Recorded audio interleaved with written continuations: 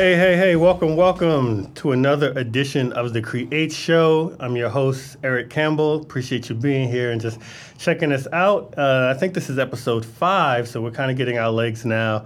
This is The Create Show, where each week we take a deep dive into creativity in general, creative processes, helping artists, whether you're a writer or a musician or a painter, if you do pottery, whatever your area of creativity is, we're going to talk about how to do what you do better, how to avoid the blocks that sometimes hinder us. And got a really cool show today. First, let me give a shout out to James Caldwell and Rick Ross, the founders of the Music Education Group, which have given us this access to their amazing studio here in Southwest Atlanta at the Dunbar Rec Center. They do a lot of work with the youth in this area, helping educate them about music education, music production, songwriting, just some awesome work, and they've got a really great facility. So we're thankful for the spot. And if you're looking for a place to do your own show or podcast, you should talk to them about how to make that happen. Also want to shout out the X Squad Radio Network. They've been great about boosting our show, and we're just glad to be a part of that, to be affiliated with them. But I'm going to jump right into today's episode because I have a very cool guest, someone who's a good friend, and we've made cool music together, and he's just an awesome, amazing person in his own right, both musically and outside of that. So I'm happy to welcome Matthew Head to the studio. What up, Matt? What's up, man? Thank you for having me, brother. Yeah, it's real cool to talk like this. So just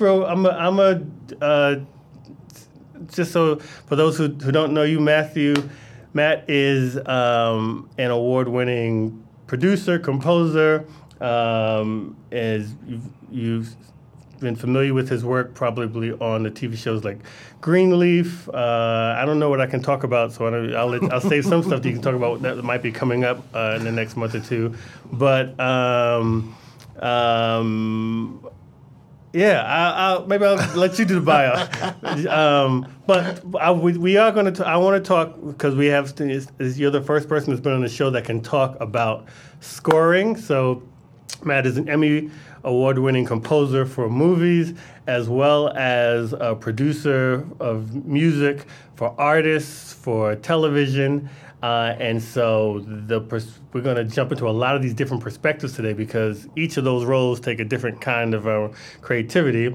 But since my introduction was so poor, you give a better synopsis of who you are and what you did, what you do. Well, I am a, like you said, film composer, music producer here in Atlanta. My credits, extend from, movies from TV One and BET. I was the music producer for Greenleaf, season 2 and 3. I also am the composer for the BET series, The Family Business, which comes on every week on Tuesdays. Also have done movies for BET, TV One, Lifetime, some commercial work. So a little bit of everything, kind of a Renaissance guy. Very, very much so. Very much so. Good. I'm glad I didn't say something that. Oh well, I mean, that's down the road. We'll talk about that. All right. I mean, let's just jump into this because you have the benefit of sitting in two different places as a producer and as a songwriter, and therefore, as a producer and as a composer, and so you've had to develop different processes for both. Right. So let's go back because from what I'm familiar with your story, you started as a music producer working right. with artists, all right? So take me quickly from music producer working with artists to film scores, and then we'll get into TV. But how do we go from working with artists doing beats to scoring TV? Well, my biggest influence was Quincy Jones. So one of the things that I used to read, I read his bios. So I always wanted to jump into TV and film somewhere down the road. But actually, the jump was easy. It was kind of made for me. No one would take my tracks. Just being honest with you. I was told I was a back in the day, all of my tracks were too big and too elaborate and had a lot of different things. So I didn't fit the norm of what music was sounding like. I couldn't produce for every artist. I had to actually be handpicked and go with certain artists, which I was proud of. I wasn't, ashamed of it at all. But which is funny because now you come full circle and you're doing production, even though it's on TV. Right. It's for artists. Right. It's for a big artist. Right. So that's So what ended up happening, a lot of music I would submit to labels and to different people, they were actually, listen to them and want to turn into instrumentals. okay. And a friend of mine had a film that came out and did a film and he needed music for it. And he found a library of my music and just put it in his film. And he called me and said, "Hey, man, is there any way you can manipulate this music, kind of slow it down, make it fit certain scenes? I love the overall sound and vibe of it." And so I went to the studio and did it, and that was it. And it just, my whole world changed by watching my music behind on film. And that's how it happened. Okay. And I just kind of went down that road with him, which led me down to other opportunities, other avenues, and then came back full circle to producing music and had to go back and channel those inner thoughts of what I used to do, 15 years ago. Okay. All right. So let me ask first. So if we go back to that first transition from working with art as a beat maker, you work with artists. You had artists that you work with. Mm-hmm. So you had a process then. So take me Right. back then to when you. So I want to get a little snippet of what you felt your process was at that time, and then how did you have to transition your process when you started doing TV? Well, the one thing about me, I can't make tracks. I'm not the. When I say I can't make tracks, I'm not the guy to sit at home and make beats And just have like a send beat them off. CDs and Yeah, I'm a collaborator, so I like to get in the room with the artists. So the artists I used to work with, I was 2 or 3 artists. One was Priska Strother. I worked with Jimmy Gravity.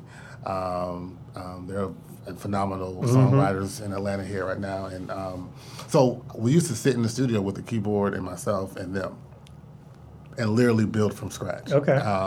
So I used to sit at the keyboard and Priska would sing a song, or another artist I worked with, she would sing a song, or Jimmy would start the melody and I'll play and follow, and then we'll literally just build from there.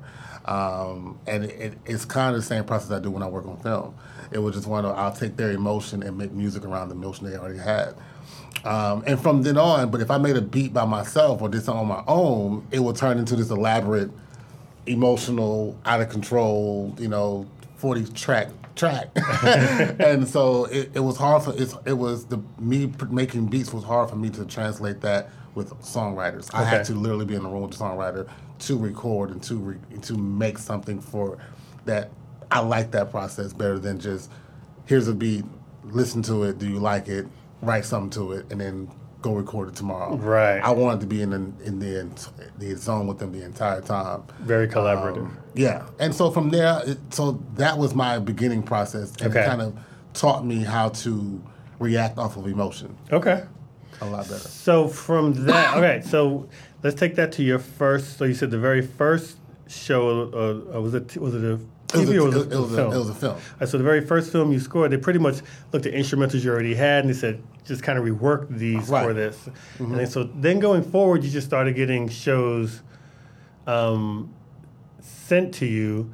Mm-hmm. And so, like, I've seen some of the process, so help the listener kind of get this view of, because I've seen, like, Pro Tool, you work in Logic, right? Yes. So the Logic is there set up, and then in the system, you have the film on the screen. You're able to see the screen with I guess you have the audio, but there's no music in the background. Right. It's probably, like, the first time you heard that, it's probably really weird to kind of watch. Yes, it was very weird. Yeah, I can't even picture that. Like, I think if there's something that you're interested in doing to the listener as a composer, it'd probably be a cool idea to, like, take a movie you're listening to or something on Netflix and then maybe put the subtitles on and then mute it and just watch it and, like, realize how dependent we are on the music for that emotion. Music is all around us, and you just don't know you're hearing it all the time. All the time. So, but the one process that I started when I first started working in film and television, and the first thing after my first film, I started getting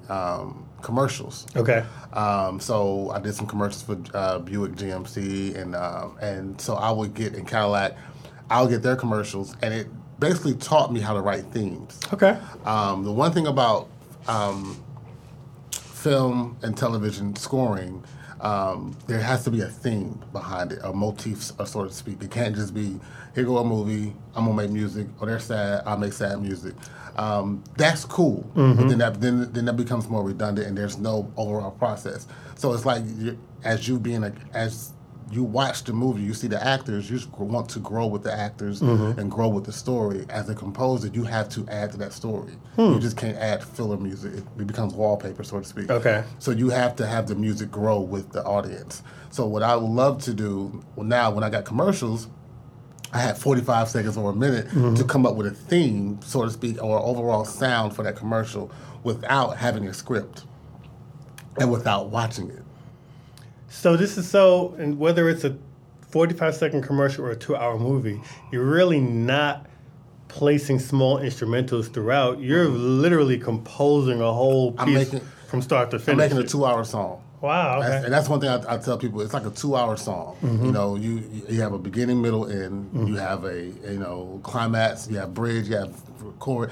Things that repeat itself. That's what I'm doing when I do a score. Okay.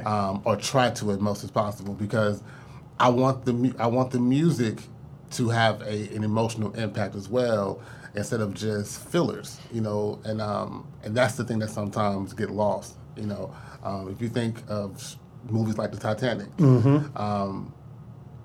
it was a theme with that. Of course, you had Celine Dion, the songs she made, but then you also had a theme of the music, the sound, the instruments that they use, the notation that they use, how it comes across. So, very cool. All right, we're going to take a little break, and when we come back, Matt's going to talk more about this process of scoring for a film. I want to talk about how you originally learned this. Okay. And then I want to hear even more about the process, more questions about the process. All right, we will be right back with Matthew Head, Eric Campbell, and The Create Show. Thank you. La, da, da, da, da. You hurt me bad, I hurt you more. We play for keeps. Is this love or is it war? We started out just paper cuts. Now we got bruises and scars. How did we fall this much? If this is the only dance we know, then maybe it's better if we go. Oh, you are my heart, you are my soul, and I don't wanna let you go. But we don't deserve us, baby, we don't deserve us, no. It kills me to say it, it breaks my bones, cause I don't wanna be alone. But we don't deserve us, baby, we don't deserve this love at all. There is a monster inside of me, and it was fast asleep till it saw your beat. Okay, we are back. You tuned into The Create Show, and we're talking with composer, producer Matthew Head, and we're talking about your process. Right. So by now you've been doing this for a while, and you can articulate your process very well. When you started, how did you do that transition? How did you learn what you had to do? I didn't know what I was doing. No, when I first started, I first had my first film that was kind of track placement, and I had to kind of learn how to use that kind of stuff. But I did my first commercial, which was very hard, because I had it was a minute commercial, and with it, they're going to chop it up to 30 to 45 seconds, depending on what spot they want to put it in. And I had a little script I had to read, and I had no visuals. They didn't shoot a commercial yet. A lot of times composers are hired in pre-production, so we get the scripts, we read the scripts, and the production company wanted to hear themes or different ideas, and I had to literally create stuff off the top of my head, so I had to sit down and kind of go back, channel my old school, way of thinking and making a beat that I think would be dope for a commercial. But it was the first time I could not worry about a vocal or worry about an artist, or I can just do me. And I did it. And so once I did that, it got approved, and then I got the film. They shot the commercial, cut it down to edits, and I got the edit, and I was able to kind of, maneuver some things and make it fit for the edit. And so that kind of taught me the process of what film composing is. because it's making music for film where you can watch the screen, and we do all that as well. But it also starts in the pre-production stage of coming up with ideas to pitch to the director and pitch to the production company, so they'll know where you're at, what lane you're in, and so they can decide on also how to shoot things and where to maneuver things. And so a lot of times I'll get the script way before they shoot it, so I can read the script and get the story. And the director may ask, well, what do you feel? What kind of music do you hear here? What is the main character's theme? What is the antagonist's theme? And that kind of thing. So that's the fun part. So you jumped in really both feet though. Like there was no training course. There was no. It was me and God, me and Jesus, and my wife. Me and Jesus and my wife. What about technically? Like you already had tons of sounds and VSTs as a producer. Were you just using what you had? Did you have to get a whole new? I used what I had. I'm a piano player, so I grew up playing piano. So I just used what I had. I didn't want to, that stuff comes in time. Right. I didn't want to go out and buy $1,000. I'm a strong believer in use what you got. Also, what I had got me the opportunity. So me trying to change, go in and look at something on TV and say, I need to buy all this stuff, and it might have changed my sound. Right. So what got me there, I wanted to stay. Okay. Yeah. Now it's different though. I'm buying now you got everything. And you're losing live strings and live musicians. I'm just buying everything. Okay, so walk me through. So one commercial led to another commercial, led to more TV movies and opportunities. And then are you learning on the job per se? Like each one is just giving you more experience, more knowledge? Each one is giving more experience.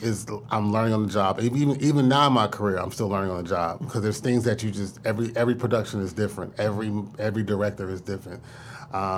So you have to approach it different. You can't approach it with, this is how I do things. On the show I'm working on now, I'm working on 2 shows right now, and they're completely different.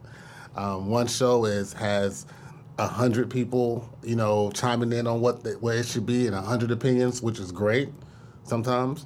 And then the other show has 3 people that have an opinion. And so it's just kind of like trying to balance the fact that, and they're both network shows, and they're both, on television, so it's not one of those things where one's kind of independent. They're both network shows, but it just depends on who's running the show want it to be like. So I'm learning as we go. The one thing I've learned as a composer is to learn how to be a communicator, because I have to tell directors and producers my process and what it should sound like, because they don't speak music. They don't speak the language I speak, so I have to, let them understand why there's a method behind the madness, and we're going to get to where you want to go musically. Because I have to literally take my music out of my head and put it in their head, and take the music out of their head and put it in my head. Right. So we have to become, one. A lot of communicating. Yes, over communicating. So, okay, let me take it back a little bit. So we went from making beats with artists to composing for commercials and television, and then when you got to Greenleaf, that put you back in the producer role. Right. So what was that like? First, if I remember what you said, you weren't expecting to go back to the producer role. Like you were happy. Composing. Yeah. I was good at composing. Composing it allowed me to be a little. Producing and composing are 2 different worlds.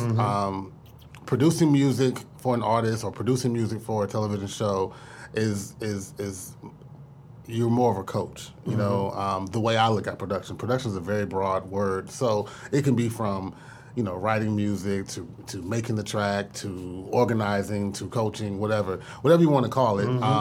My approach to production is a lot different from a lot of other producers I know. I like to take the old school way of production. Like I said, Quincy Jones, Rick Rubin, those guys I look up to. Sean Combs and all that, I don't want to make the beat. I don't want to be that guy. I want to put a team together to get the sound. So what I had to do with Greenleaf, it threw me back into that world of, it was gospel music, and it threw me in the world of bringing a team together. I didn't want the sound to sound like from a computer. Right. Especially when we're doing gospel music, it had to feel a certain way. And so I had to find those players. I had to find the band, the songwriters, the everyone who wants to be a part of it. I had to bring that together. And so that's what production is to me. It's not literally sitting down making the track and hoping someone likes it. It was really putting together a team of this songwriter works well with this artist, or this songwriter can write for this artist, and this style of music, this player can do this drummer can do this, this engineer can do that. That's what my role was as a producer for the show, which sometimes confuses people because they'll come in and say, well, you're not even playing nothing. And then when they see me play, they're like, oh, why'd you call me? And I'm like, well, because this is what you're supposed to do. You know what I'm saying? And composing is literally a selfish thing. It's me. It's all it's me. Just you isolated. It's me isolated. And when I need something, I call in. So composing starts with me firsthand. It starts with me sitting down with the script and having a conversation with the director, and me coming up with what I feel fits for the music, fits for the scene and the show or the movie. And then from there, the process will grow. If I need live players to play on things, I'll call in and say, hey, this is what I wrote. This is what I want you to do. But it's just two different worlds. Right. So now that you've come full circle, you're in a position where you're tackling whatever comes. It could be an artist project. It can be a film score. It can be producing for a show. Does it require a mental shift in your head? Do you have to stop and say, okay, let me shift gears. I'm in producer mode, or I'm in composer mode. What is that like for you? I try not to do too much at one time. As far as right now, I'm in composer mode. Like I was telling you before, an opportunity came my way where I had to kind of pick what role I wanted to go towards. Composing is my love. It's something that that was the first time I was recognized for what I can do. You know what I'm saying? So it's like a nostalgia thing for me. I just love creating music for scenes and emotions. Right.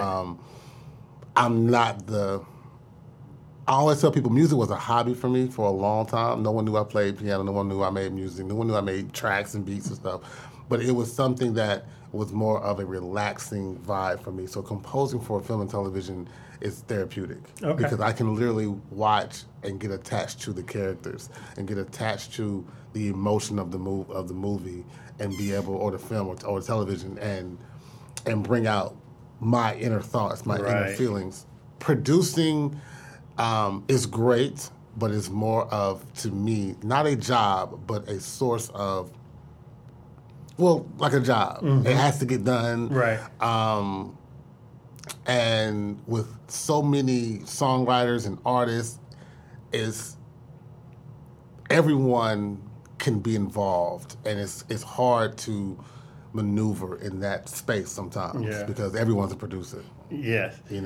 So is part of it because with composing, you really have a lot more opportunity to, like you said, to emotionally contribute to the work of art. Whereas maybe on the show, you've already got a script, you've got a direction, you got a lot of other people kind of feeding where this is going, and you have your part to play. But composing, you've got a bigger contribution. Yeah, because I am the music of the show.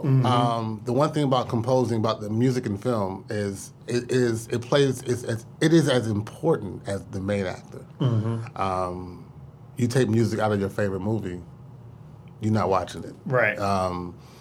Or you add too much music to your favorite movie, you're not watching it. The score of a film or a television is such an impactful moment that you have to connect. The composer has to connect to the project.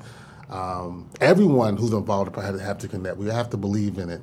And so that's the thing that is important to me, that I love to do and love to create around, is being able to connect. Every composer can't do everything. I would never take projects that I can't connect with, because when I sit down mentally and when I sit down physically and mentally to attach myself to a film, I have to understand what these characters are going through, and I can't psych myself out of that. That's interesting. Okay. All right, we're going to take a little break. We're going to come back, and when we come back, we're going to talk to Matt about his creative work-life balance, and we're going to talk about just creativity and balancing all that. That's going to be a really good discussion. So we're going to check back in with you. This is The Create Show.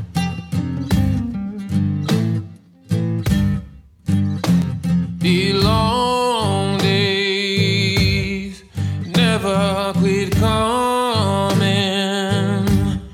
Another morning, ready or not. And these restless nights never get easy. One night of good sleep, and I might lose my mind. So I just step.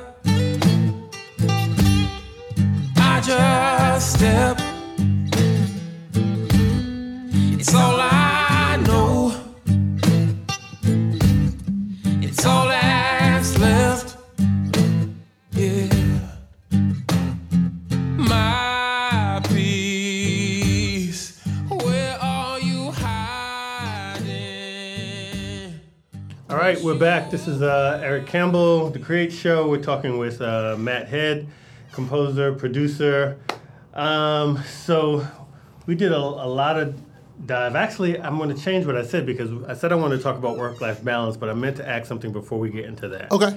Because you had mentioned something to me once before, and it blew my mind when you said it because I never thought, I haven't composed for film or TV or anything like that. So you had mentioned how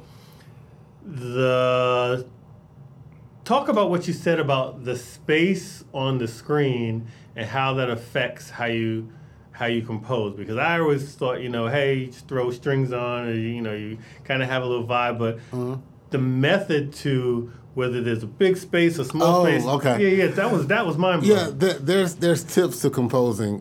Remember, as a musician, you are as a composer, the music is an actor or an actress is a part of the show, of the TV, of the film, whatever you're watching.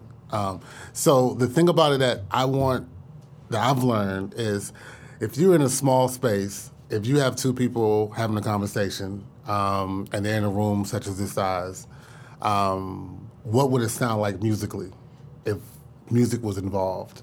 And I would not have a 60-piece orchestra composing a 60-piece orchestra, string orchestra, to this scene that we're in. Symphonic sound. I can't do that because we're in a room probably the size of a bedroom or in a studio. So this scene would be more of, to me, a piano and a string.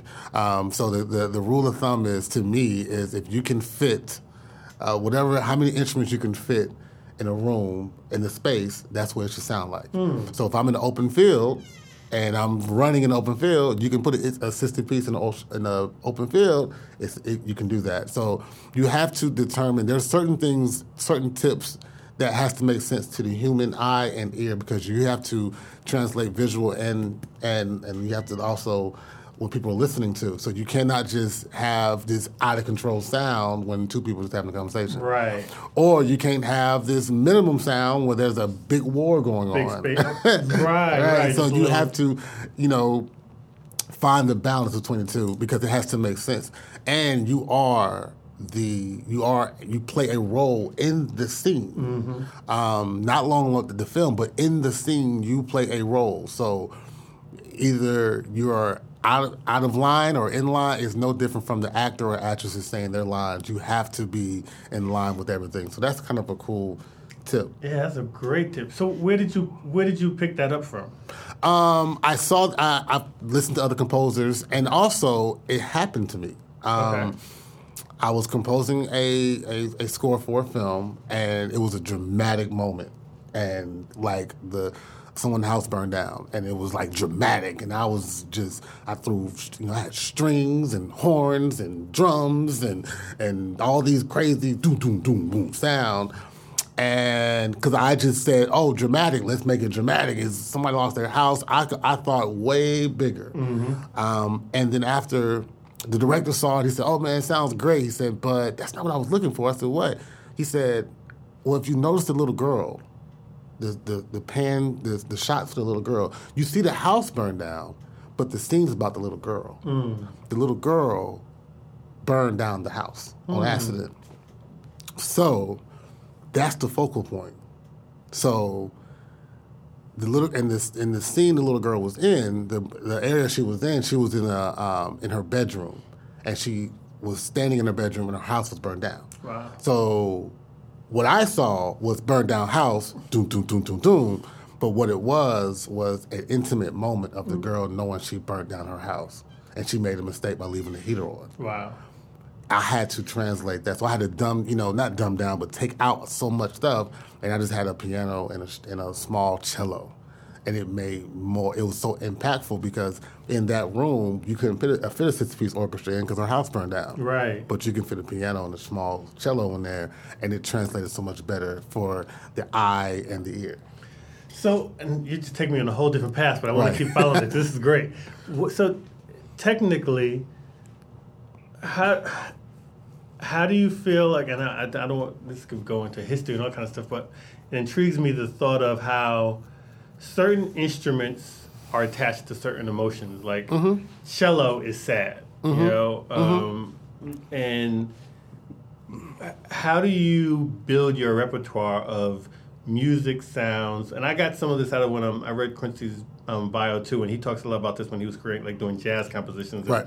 How he would blend sounds together, and a certain sound had to give him a certain emotion. So, how do you build that library of sounds and equate them with emotions? You know, whether it's trumpets and brass, or victorious or energy, or where does that library come from?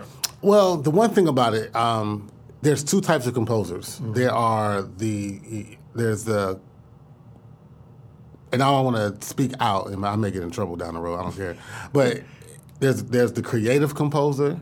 Those are the nuanced, the ones that come out, have a different sound, different vibe, different everything. And then you have the copycat composers. And I can speak. I was a copycat composer as well, because when you walk in, you don't know. Right. So you listen to a Hans Zimmer, you listen to a different composers, and you like, all right, what they do. Okay, they use the big brass. I'm gonna use the big brass sound. Oh, they y'all use string. I'm gonna use strings. And once you learn how to do that, you realize that you can't get jobs. And I'll never forget, someone called me. I was pitching myself for a indie film about 10 years ago, and I had, I pitched myself like, I can sound like this, I can do anything you want. And the first thing the guy said, he said, man, I'm looking for a composer, not a copycat. He said, if I want a copycat, I can go to a library and find find the Inception scene and throw it in there. I can go buy the, whatever. So, and here's one thing. I do want to say this. Though a copycat composer doesn't mean wrong, because one thing that a composer that can do everything, he can sell his stuff on library. That's a whole other conversation.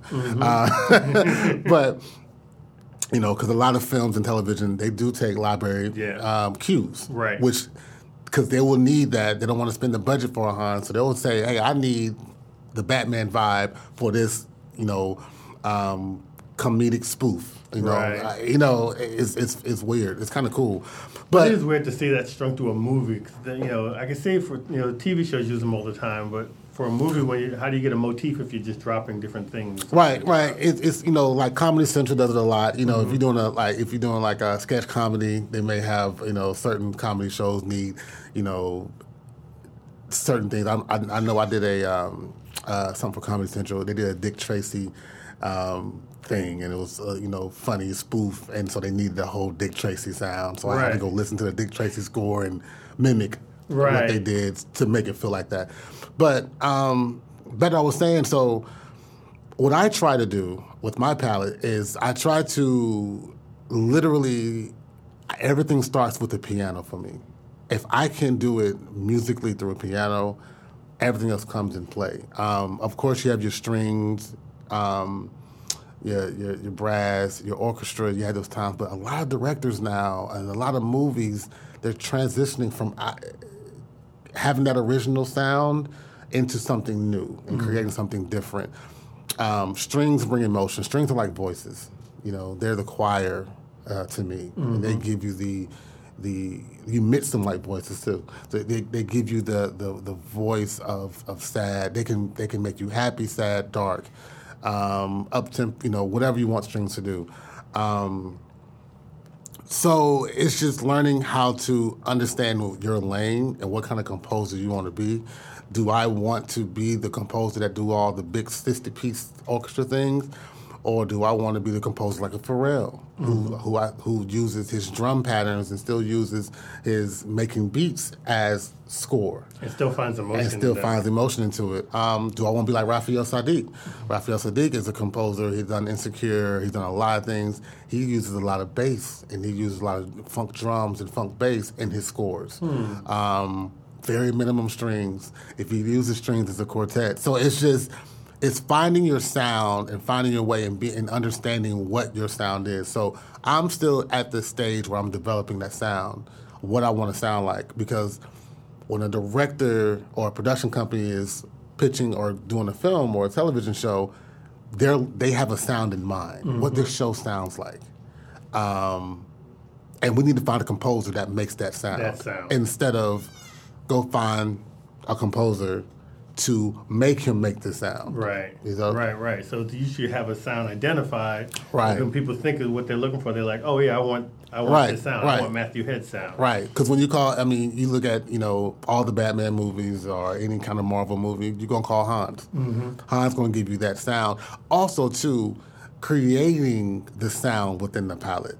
Manipulating the strings. You don't have to record them a certain way. You can record them completely different than what, the industry say do it. Using vocals a certain way, using vocal. There's so many ways you can do it. What strikes me about this is that hearing you describe this is that the creative process for scoring shares with creative process for songwriting or for doing books. The other thing is that first you have to learn the rules of that place, and then once you learn the rules, you have to find a way to make it your own. Because if you are, and so maybe you, like you said, you do start out copycatting just to understand the rules, understand how things work, but your real creativity comes about, and you can't really be creative until you understand the rules. Otherwise, you're just doing whatever. You're just throwing random sounds on, but you don't really understand that this industry has existed and it communicates a certain way. But once you understand that, then you have to move beyond that and be like, okay, now this is me in this industry. Right. And that's why, I guess I'm in that stage. That's why composing was these couple episodes, these new things I have was so important, because it allowed me to separate myself, go back to the learning how to develop my sound. I needed these shows. I told an engineer, Jason Brown, engineer we work with, I told him, I said, I need these shows. And I need this composing job because it allows me to separate myself from Matt, the music guy, to Matt, the composer. Right, because you're going to put your signature on something. Right. Yeah. And so... which is interesting because your signature now is going to be totally evolved because of your production experience. If you were going just scoring all these, you would have had a signature, but your signature now is doing Greenleaf and from working and pulling all the musicians together and working with the choirs and all that kind of stuff. Now your scoring signature is totally different now. It's different. And that's the one thing I tell everyone, everything is practice. Every project, every show, every moment is a practice for something else. Greenleaf taught me a lot. I've met some amazing musicians, some amazing people that I'm using now on scores that I'm working on now. And from before Greenleaf, music production, making tracks in my house when no one can hear them but me, it taught me so much that I'm using to this day. Right. And it's going to evolve. So that's the thing that's one thing about music. I love that you said that you got to know the rules. You have to know the rules, but understand there aren't any rules. You see what I'm saying? Right. Because at the end of the day, it's your interpretation of what your art is. And I have to be, and I have to have those conversations with directors sometimes because the first thing they look at a composer, they think strings, brass, horn, woo. They're like, why aren't the strings here? You know? Right. And then once you start creating with the director and he or she start to see the moments and feel the moments, then you understand why I don't need a string here or why I would need a string here. So that's the fun part. That's awesome. Okay, we're going to take a break, and I promise now when we come back, we're going to talk about work-life balance. Work-life. All right, we'll be back with the Create Show.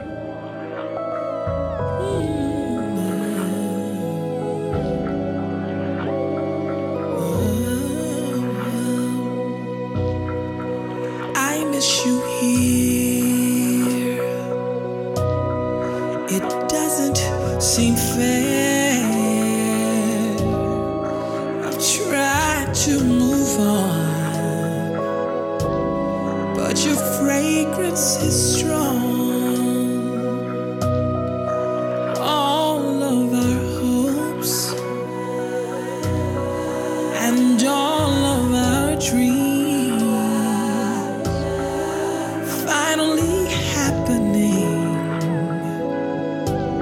but you're not here to see.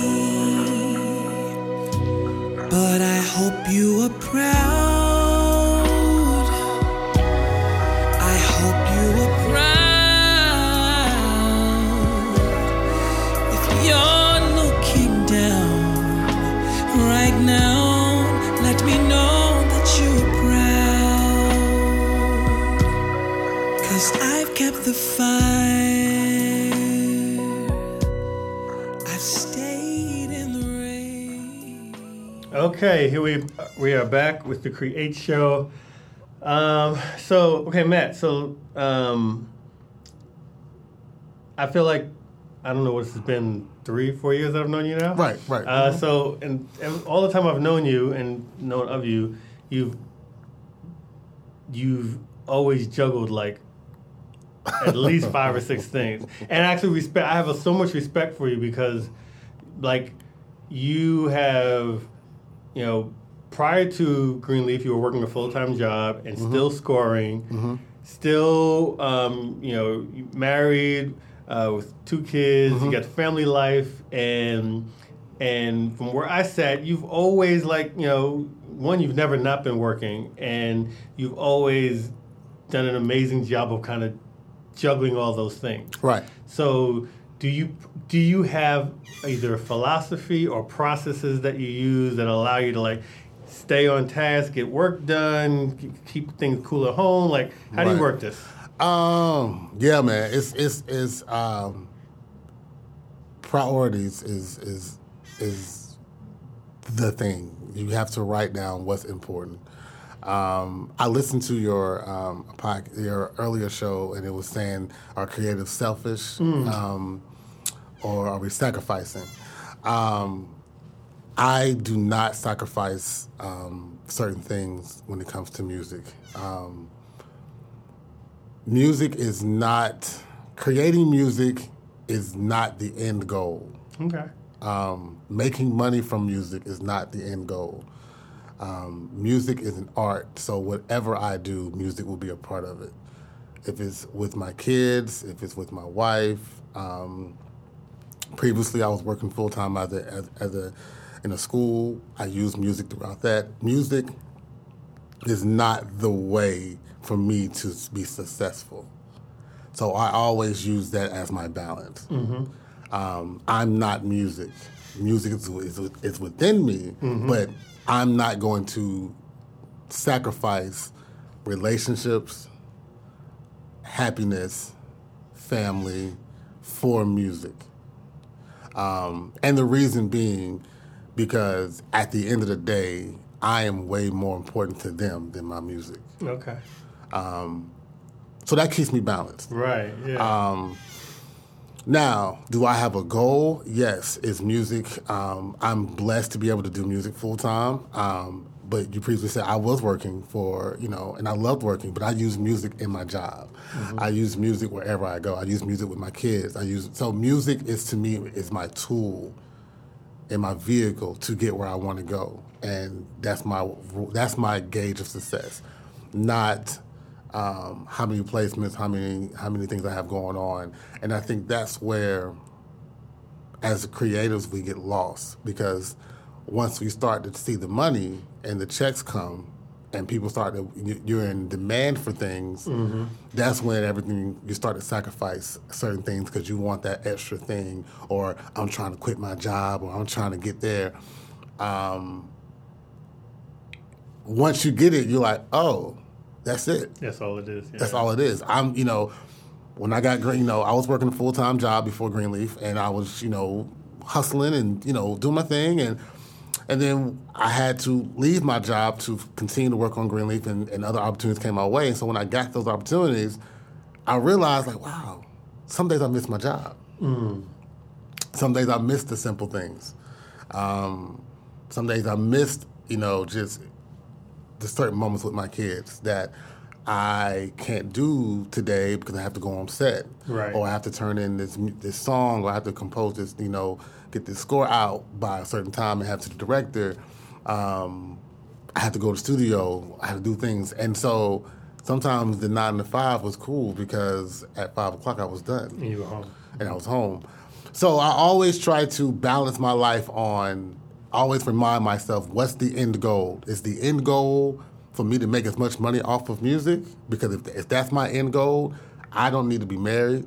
I don't need to have my kids. I need to be, I'm going to do that. But if my end goal is to be successful and music is a vehicle, then I have to find the balance. Okay. Yeah. I get you on I get you on the philosophy. But even with that philosophy, you had to make choices, and you still had 2 scores you might be working on at a time, and working with a client, and so there was still like this.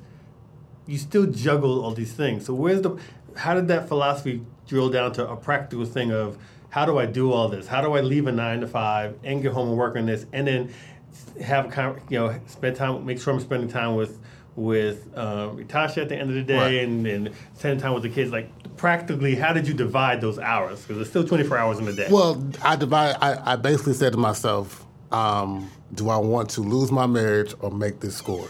Okay. Do I want to have my child grow up with not knowing what's going on, or do I need to make this score? So were there scores that you let go, because it seems like you've from where I'm saying, it seems like you've juggled a lot well. Well, I think is what I'm saying. Yeah. Like somehow to me, sacrifice is okay. The relationship goes, or the score goes. But you seem to have, you got a lot of movies done, and you got a lot of TVs done, and you still have the happy home life, and the thing is, sometimes is you have the support system as well, the balance. My wife, my family see my end goal. They see the progress. So I have a very ultimately supportive partner. And she's my friend. That's the first thing. And she knows I've known her for going on 20 years, been married for 12. She's my friend, So she understands my process of getting things done.